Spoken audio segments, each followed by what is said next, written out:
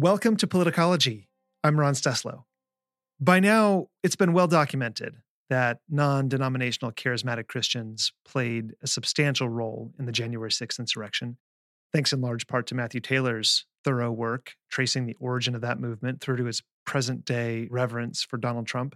If you haven't yet had a chance to listen to the two-part conversation I had with Matthew on this podcast titled Holy War, you can find them on the podcast feed by scrolling back to November 8th, 2023. We have received a ton of great feedback on that conversation, and many of you have been asking the same questions I've been thinking about a lot, like why it seems that for so many Christians, democracy is acceptable only insofar as it produces outcomes they find tolerable. Of course, in the case of charismatic insurrectionists, the twisted idea that democracy is only legitimate when your side wins starts to become quite rational if you believe that you're a soldier in a spiritual war with invisible demons for domination over physical buildings like the U.S. Capitol, and the stakes are nothing short of eternal. But outside of this proportionally small contingent, I've been wondering whether there are tendencies or even beliefs within Christianity itself that put certain configurations of the faith in direct tension with the very principles of American democracy that obviously protect religious freedom and have allowed it to flourish. In other words, are there specific threats to democracy embedded within Christian tradition? Over the next two episodes, I'm talking with the Reverend Professor David Gushee, who's written the book on exactly that. He also very helpfully, I think, examines Christianity's historical and sometimes quite fraught relationship with democratic values, both internally within a congregational setting and externally as a political technology. So here in part one, I share a personal note with David for the direct impact he's had on my own journey. He will discuss a few of the transformative moments in his career as a Christian ethicist. We look at both the historical and current challenges Christianity poses to democratic values. We'll talk about why some Christians are skeptical of democracy and the nuanced reasons for that. And then David unpacks his concept of authoritarian reactionary Christianity and why he thinks it's a better term for this phenomenon than Christian nationalism. We look at the shifts in the political landscape and examine how certain Christian groups prioritize their beliefs over democratic norms and values. And finally, here in part one, and I think this is really important, David describes the cycle of secular revolutions followed by religious counter-revolutions. That certainly helps me make a lot more sense out of what we're seeing. In part two, we look at what Christianity had to do with the reactionary politics of France and Germany in the late 20th century, the allure of authoritarian leaders who promised to fix cultural issues. We examine the idealization of a past Christian nation and the ubiquitous use of anti-LGBT rhetoric and political mobilization. We also talk about the difficulty of appealing to authoritarian-leaning Christians and the significant influence of leaders in those communities. Then David talks about some ways forward, exploring something called covenantal democracy, which is rooted in the Baptist tradition, the importance of civic literacy and political ethics education among Christians to inoculate against authoritarian tendencies. And he also stresses the importance of long-term cultural and interpersonal work to build stronger democratic norms. Reverend Professor David Gushee is the Distinguished University Professor of Christian Ethics at Mercer University and the Chair of Christian Social Ethics at Vrije Universiteit Amsterdam and Senior Research Fellow at the International Baptist Theological Study Center. He's a former president of both the American Academy of Religion and Society of Christian Ethics. He earned his PhD at Union Theological Seminary in New York City and has authored, co-authored, edited, or co-edited more than 28 books, and his most recent is the one we'll be diving into today, Defending Democracy from Its Christian Enemies. And here's part one of Democracy's Christian Enemies.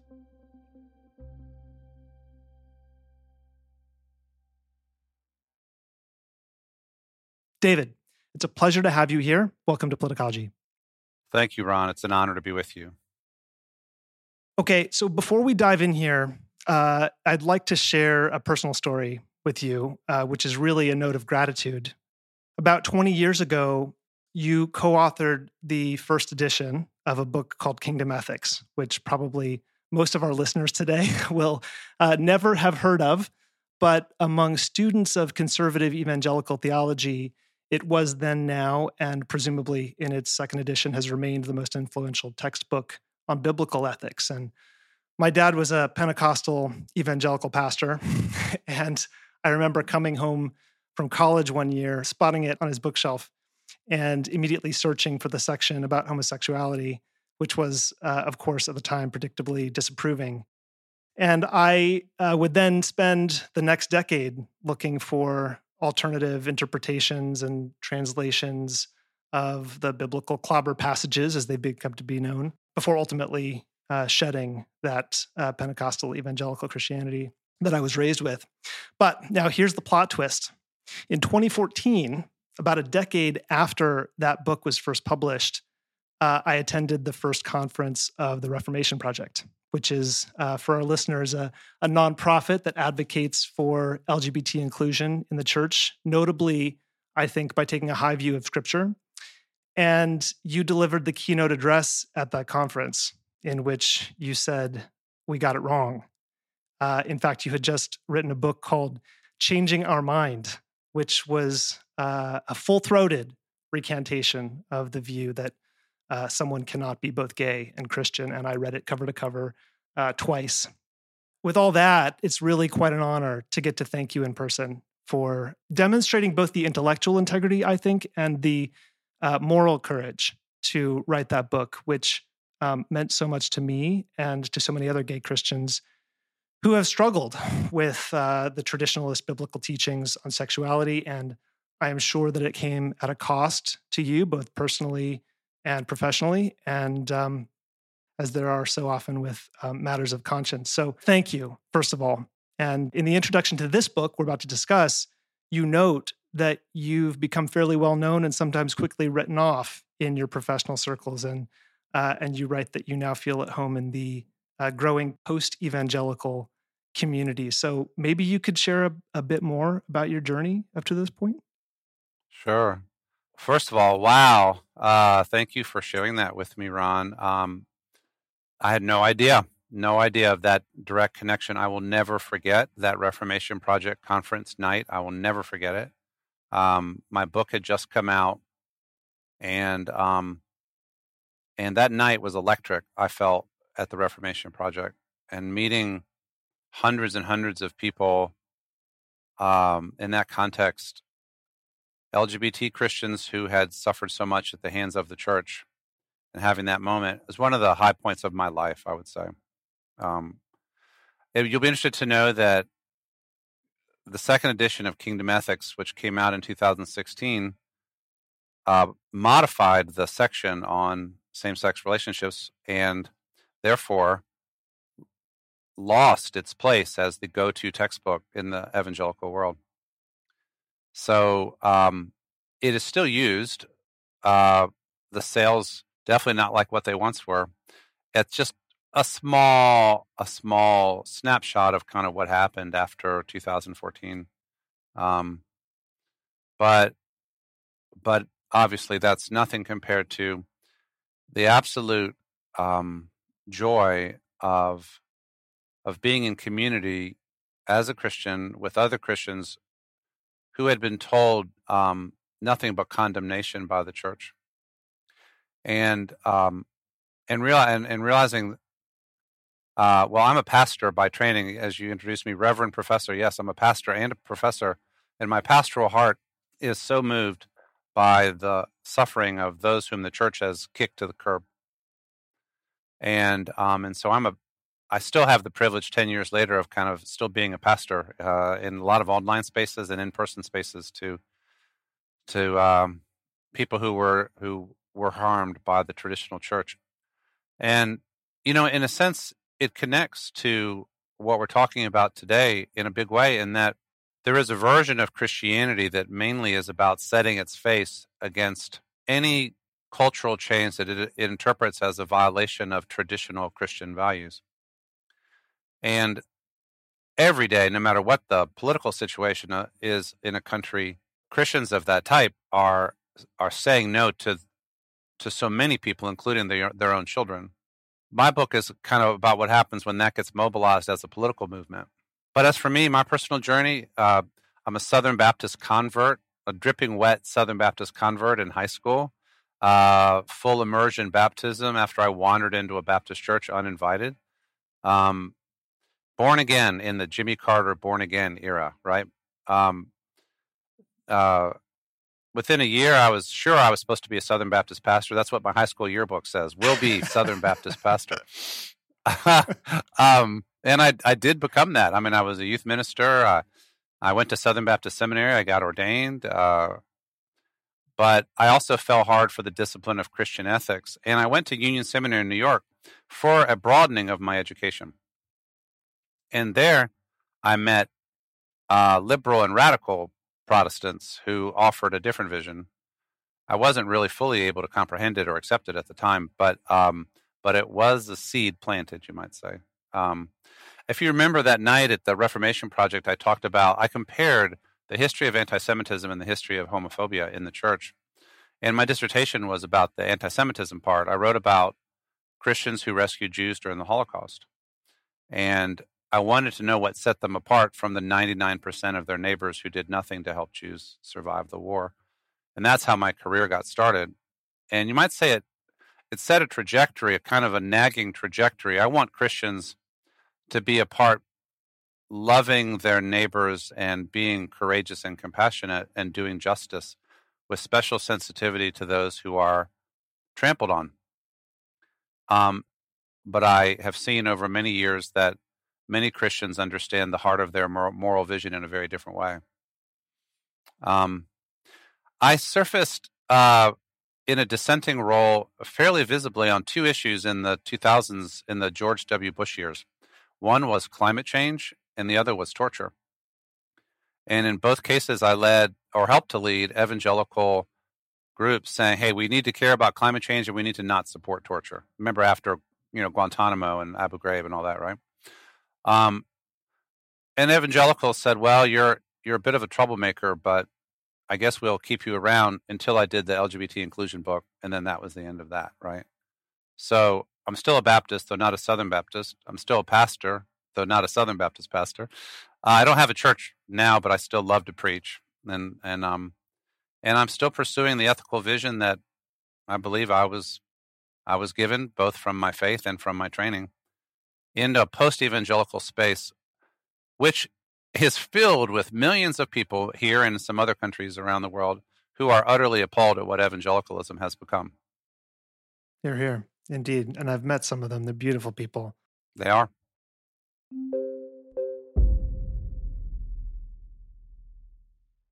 Well, today we're going to talk about that Christianity's relationship with democracy now and in past times.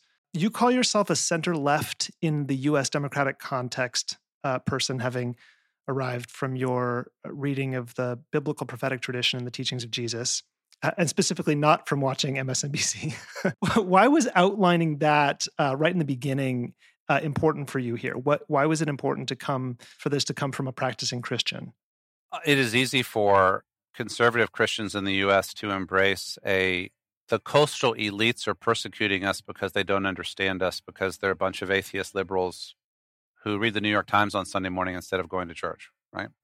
I am, on the contrary, a committed Christian who's in church every Sunday I can possibly be in church, who trained in the Christian theological and moral tradition. I think I know the difference between healthy expressions of Christianity and less healthy expressions. And so my critique comes from within the tradition, not from outside. I did need to be clear that, yes, my partisan loyalties, such as they are, I'm not much of a partisan, but center left. But this is not an ideological book. This is a theological, ethical book.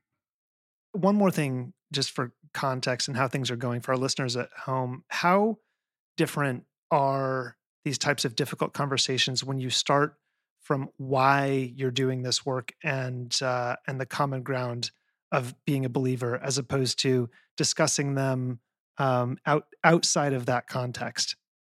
There ought to be the potential of a conversation among fellow Christians looking something more like, you'll recognize this language, Ron. Hey, brother. Hey, sister. Let's gather around the scripture and prayerfully hash it out, right? And let it speak to us, right? Yeah. Let it speak to us, and let's listen to what God wants to tell us as His people and all of that. Hopefully that's not triggering. I won't keep doing that. No, okay? no. I just did that. So there's supposed to be much common ground, shared identity, shared community, shared faith, shared Lord, shared scriptures when Christians talk about anything. Unfortunately, I mean, a lot of that has deteriorated, but I've had plenty of experiences of difficult but fruitful conversations of people across a left-right spectrum because we have some shared faith, right? Yeah. Shared faith presuppositions. The nature of our partisan dialogue, such as it is, especially in Trumpist era America, is, I mean, people can barely talk to each other anymore, and there's no shared presuppositions, not even the shared presupposition of love of country and the desire for the common good. And so it makes any kind of public dialogue very difficult. So having the faith background, at least it ought to be helpful in talking to people of similar faith background, and then maybe it can help people who are not connected to Christianity at least understand what Christian people are thinking. And it's a different kind of voice, a little different kind of voice than you might see on TV much of the time. Well, we're going to take a tour through to the case you lay out in the book, and then I think I want to wrap with exactly that point, which is how can we begin to have those conversations, or how can people outside the Christian tradition begin to understand what's going on inside it and talk to Christians in a maybe more fruitful way. Okay, so you note in the intro and touch on it throughout the book that there are real and serious reasons why Christians are skeptical of democracy, both in theory and in current practice. What are those reasons, and why was it important to note that up front? Christianity is a much older tradition than modern liberal democracy. It's a faith with roots that go deep into the ancient world. The Hebrew Bible, the politics that is described there, has nary a shred of democratic, content, right? Then when the church is born and goes out into the Greco-Roman world, it's into the context of the Roman Empire. So both the context in which Christianity was born and the context in which the Bible was written, and then the first 1,600 years of the church were almost entirely situated in monarchies and oligarchies and theocracies, and it left a residue that I describe as a kind of a religious authoritarianism can become a kind of a default setting in Christianity, both in terms of the way we organize our own communities and in terms of how we look at how politics ought to be. There's plenty, if you want to be quote unquote biblical, and you're asking, how should I think about politics? There's plenty of places to go in the Bible to get all kinds of stuff that is fundamentally anti-democratic, right?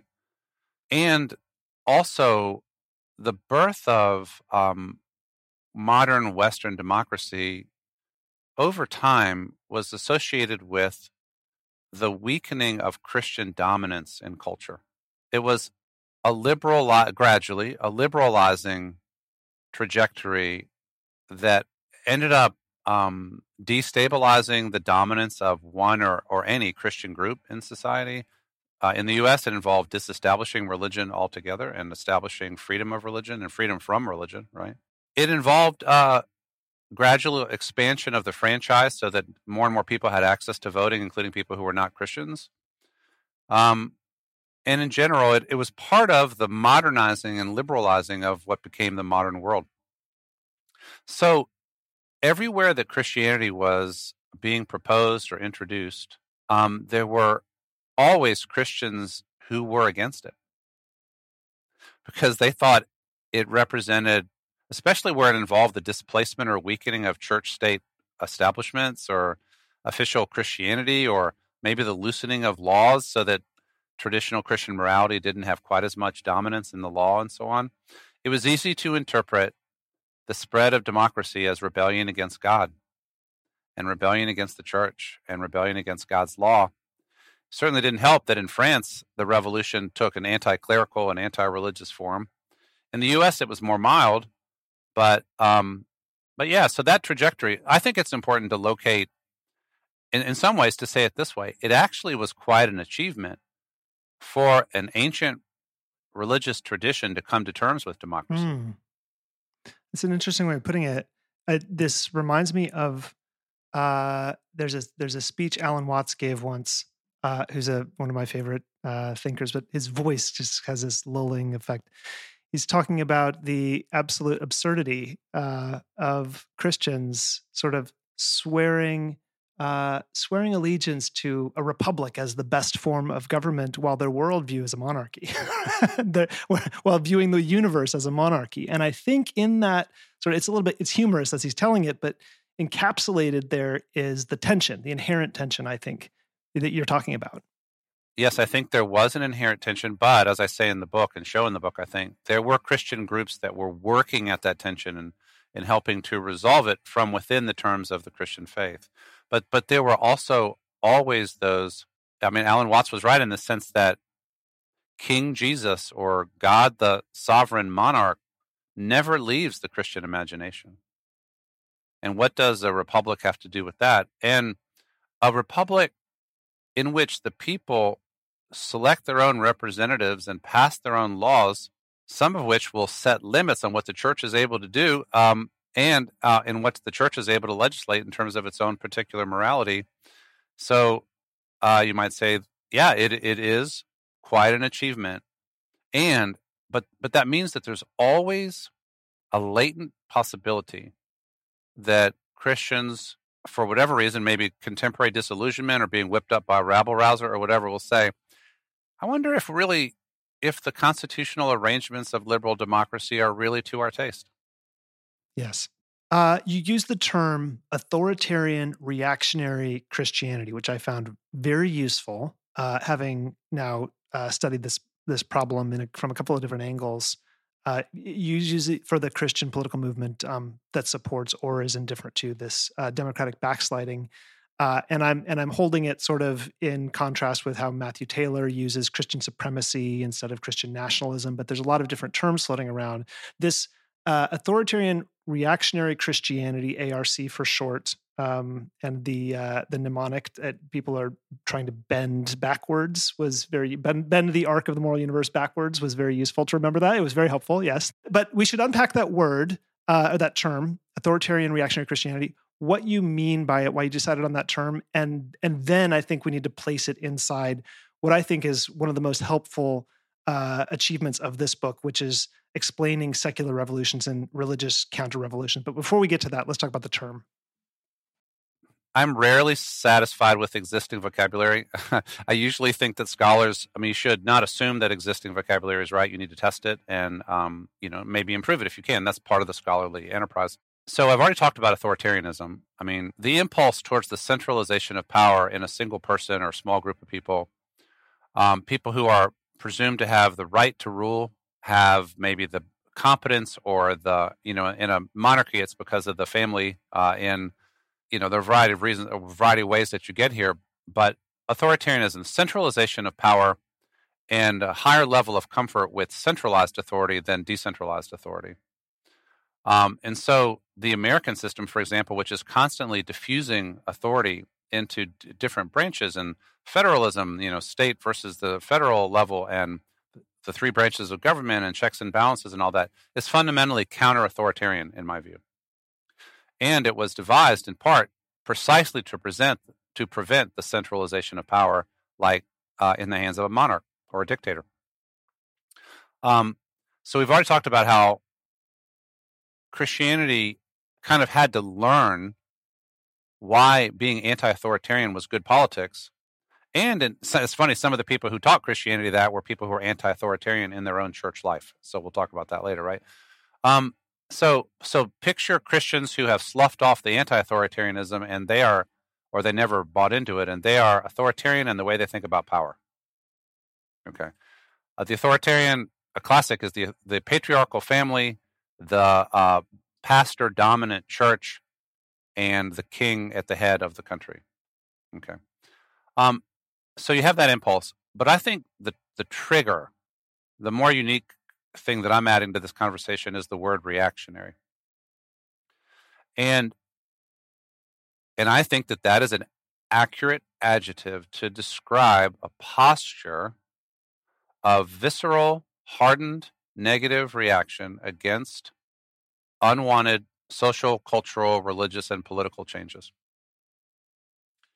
And a community that sets its face against the world or the culture as it currently exists and says, hell no.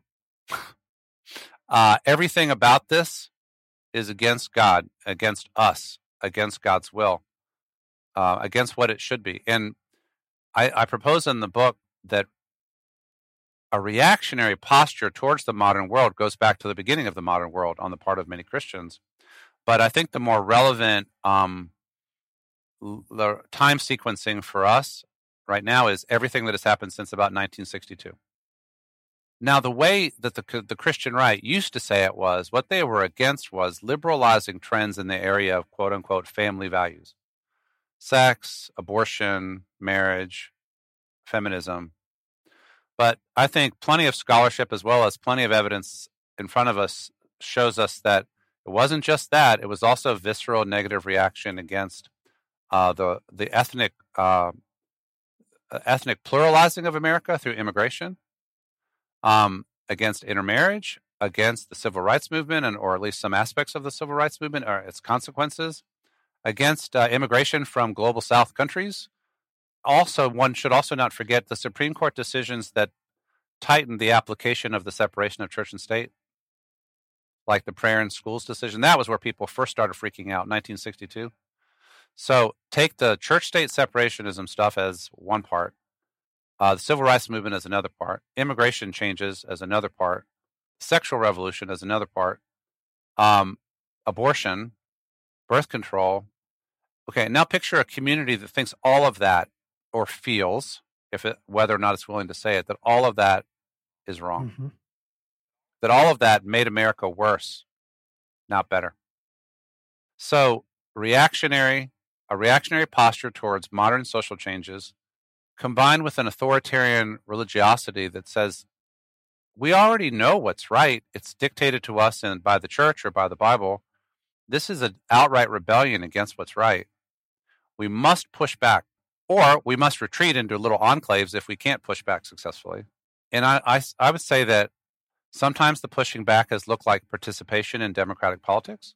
Sometimes it has looked like evangelism and mission strategies. We're going to convert all of our neighbors. Sound familiar, Ron? Oh, absolutely. And sometimes, now more recently, it looks like questioning the democratic order itself or challenging it. Authoritarian, reactionary Christianity, it's all of them. It's a religious-based movement of negative reaction, morally tinged, though about issues that are not, that are a mix of things, with authoritarianism as its kind of default power arrangement or orientation. And I think that is what we're looking at. I think that's better language than some of the other languages out there.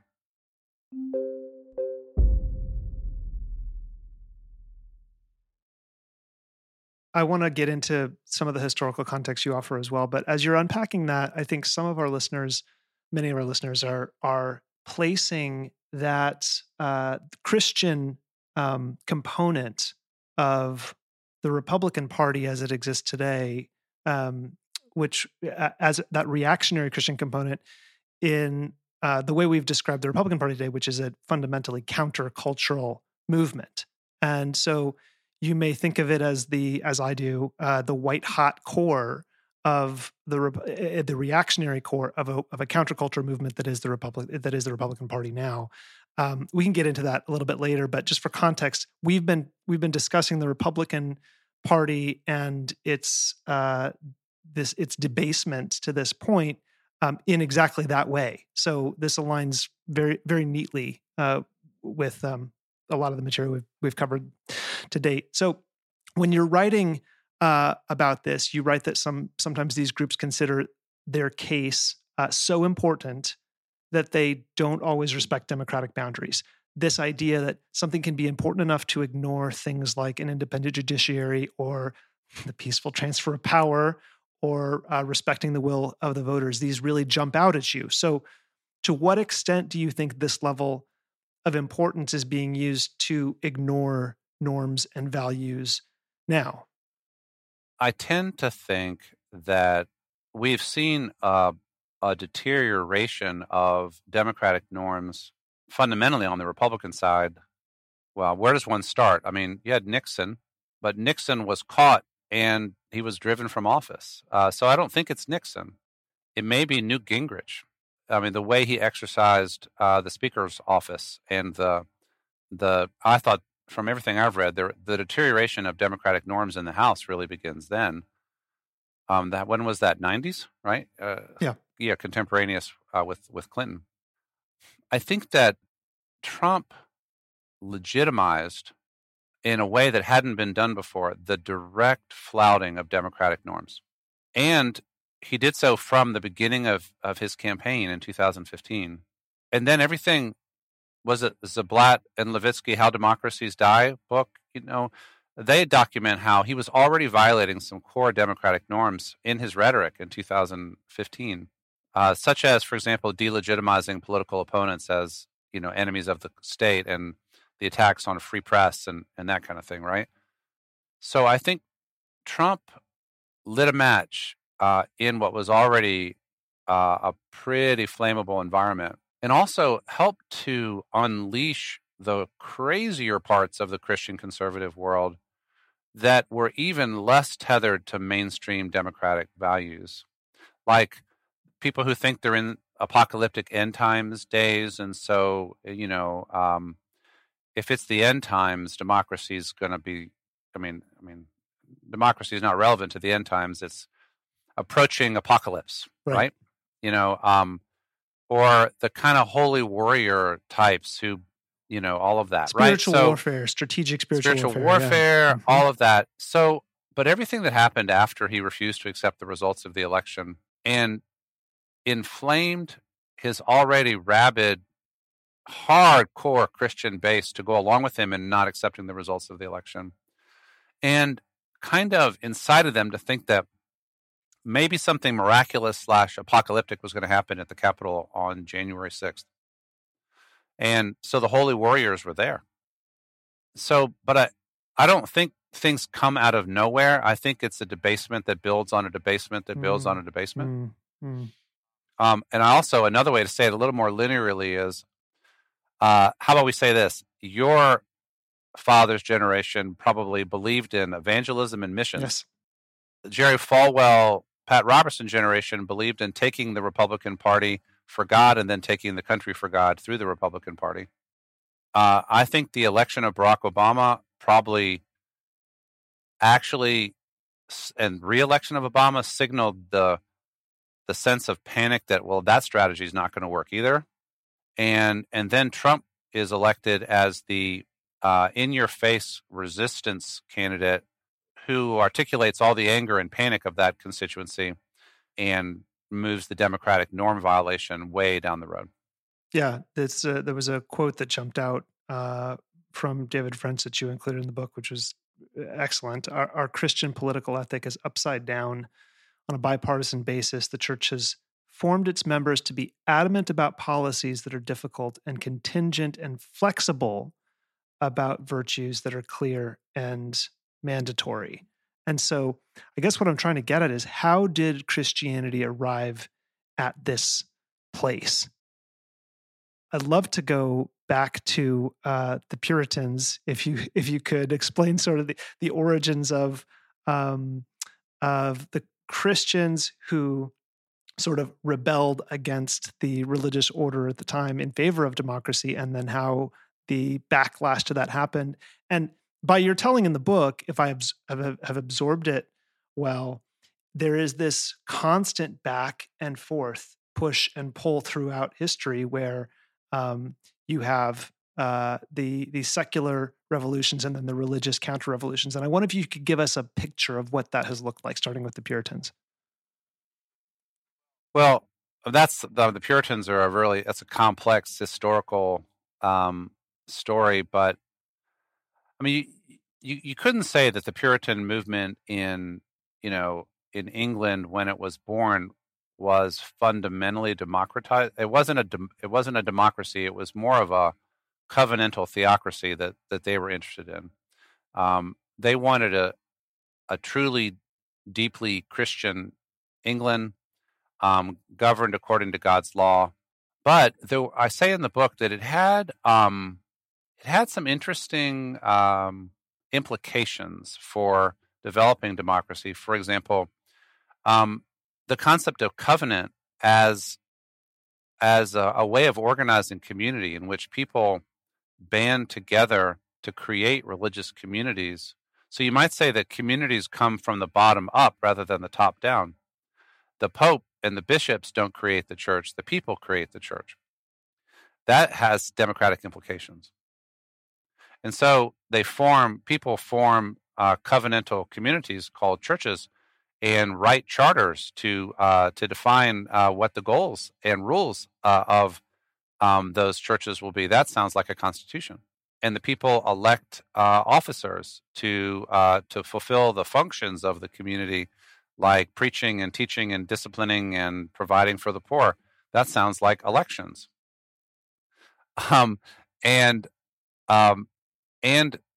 the people get to deliberate together on the decisions like that, and might change their mind and vote somebody out or remove somebody who's not doing well and put somebody else in instead.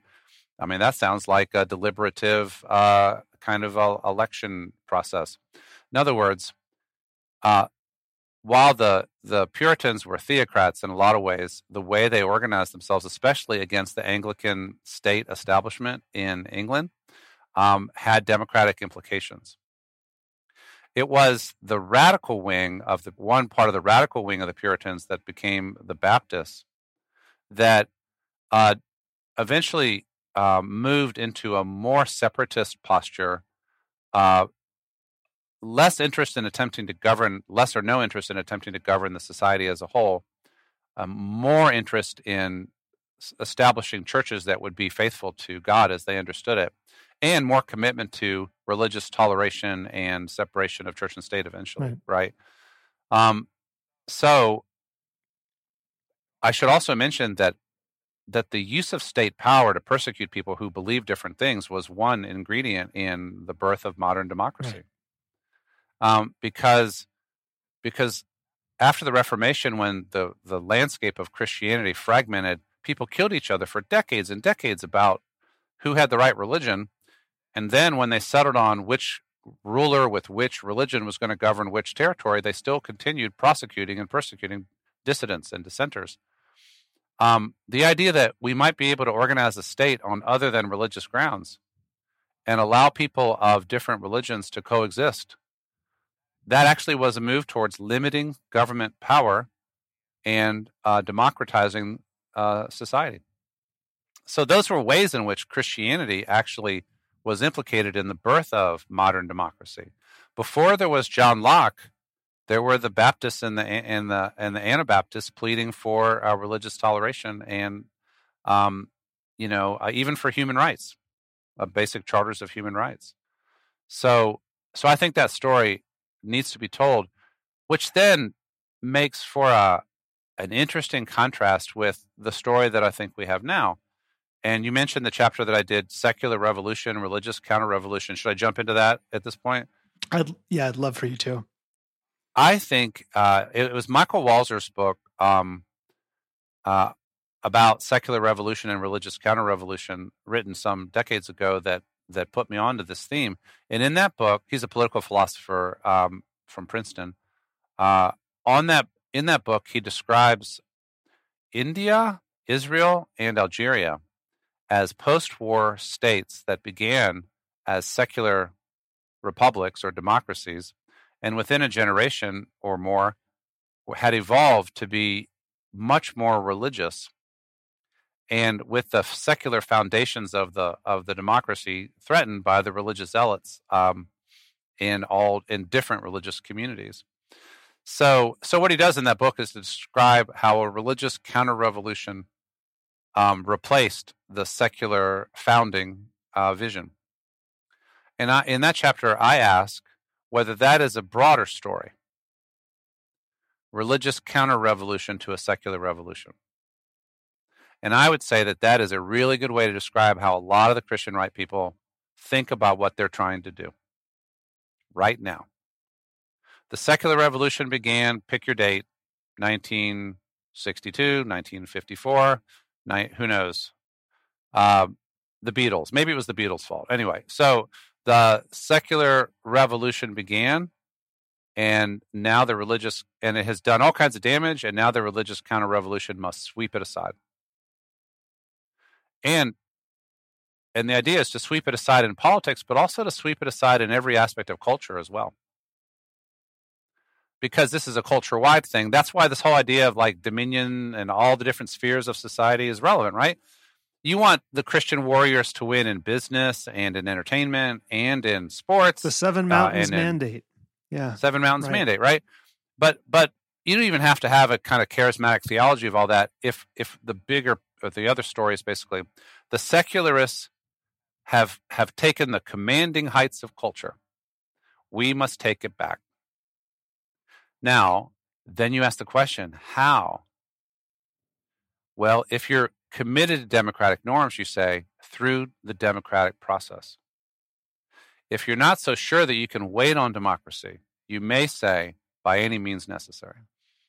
Where does that urgency come from? They would probably say, worry about the souls of their own children. So picture, Joe and Josie Christian in someplace in Alabama, and they're trying to raise Christian kids. And if they send them to the public school, they may not be allowed to pray. And the teachers may teach them, quote unquote, transgender ideology or something, right? If they go to a big state university, they'll probably be corrupted by the liberal professors and the party scene. If they turn on Spotify and pick whatever music they want, who knows what junk they're going to be listening to, right? If they, go to their streaming services, we're not supervising what they're watching on TV, what they're streaming. Who knows what junk they're going to be watching on their computers? It's the sense of loss of control of the context in which children are being raised, and the feeling that the people who are supposed to be taking care of the children are actually corrupting them. That could be social media. It could be teachers, college or K through 12. It could be business leaders who are promoting woke ideology instead of selling products. It's media. It's whatever comes out of the movie theater. And you've probably heard people talk that way about culture. For 40 years, right? Yeah. This is my childhood. But I would, right.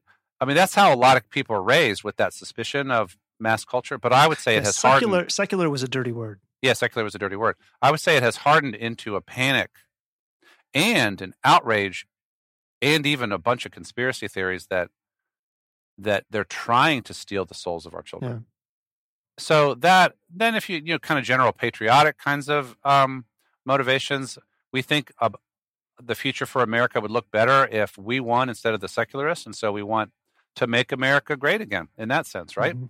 And so we want to use state power to stamp out woke ideology and push back on what's in the library for kids to read, and all that stuff, right? It's happening at the state level a lot, right? So moral panic is a pretty good summary. Moral panic. Yeah, it's a good term. Thanks for listening. Part 2 of this conversation is up on the podcast feed right now, in which we continue to talk about authoritarian reactionary Christianity in 20th century France and Germany and its rise around the globe today. We also look at the use of anti-LGBT rhetoric as part of these movements around the world. And David offers some ways forward in reforming the anti-democratic impulses among some Christians. If you have just a few seconds to help others find the show, we love a 5-star rating in the Apple Podcast app. Just scroll all the way to the bottom of the show page until you see the stars. Or if you're on Spotify, just click the 3 dots on the show page and hit Rate Show. And of course, I hope you share this episode with someone whose heart or mind might be open to hearing it. I'm Ron Steslow, and I'll see you in part 2.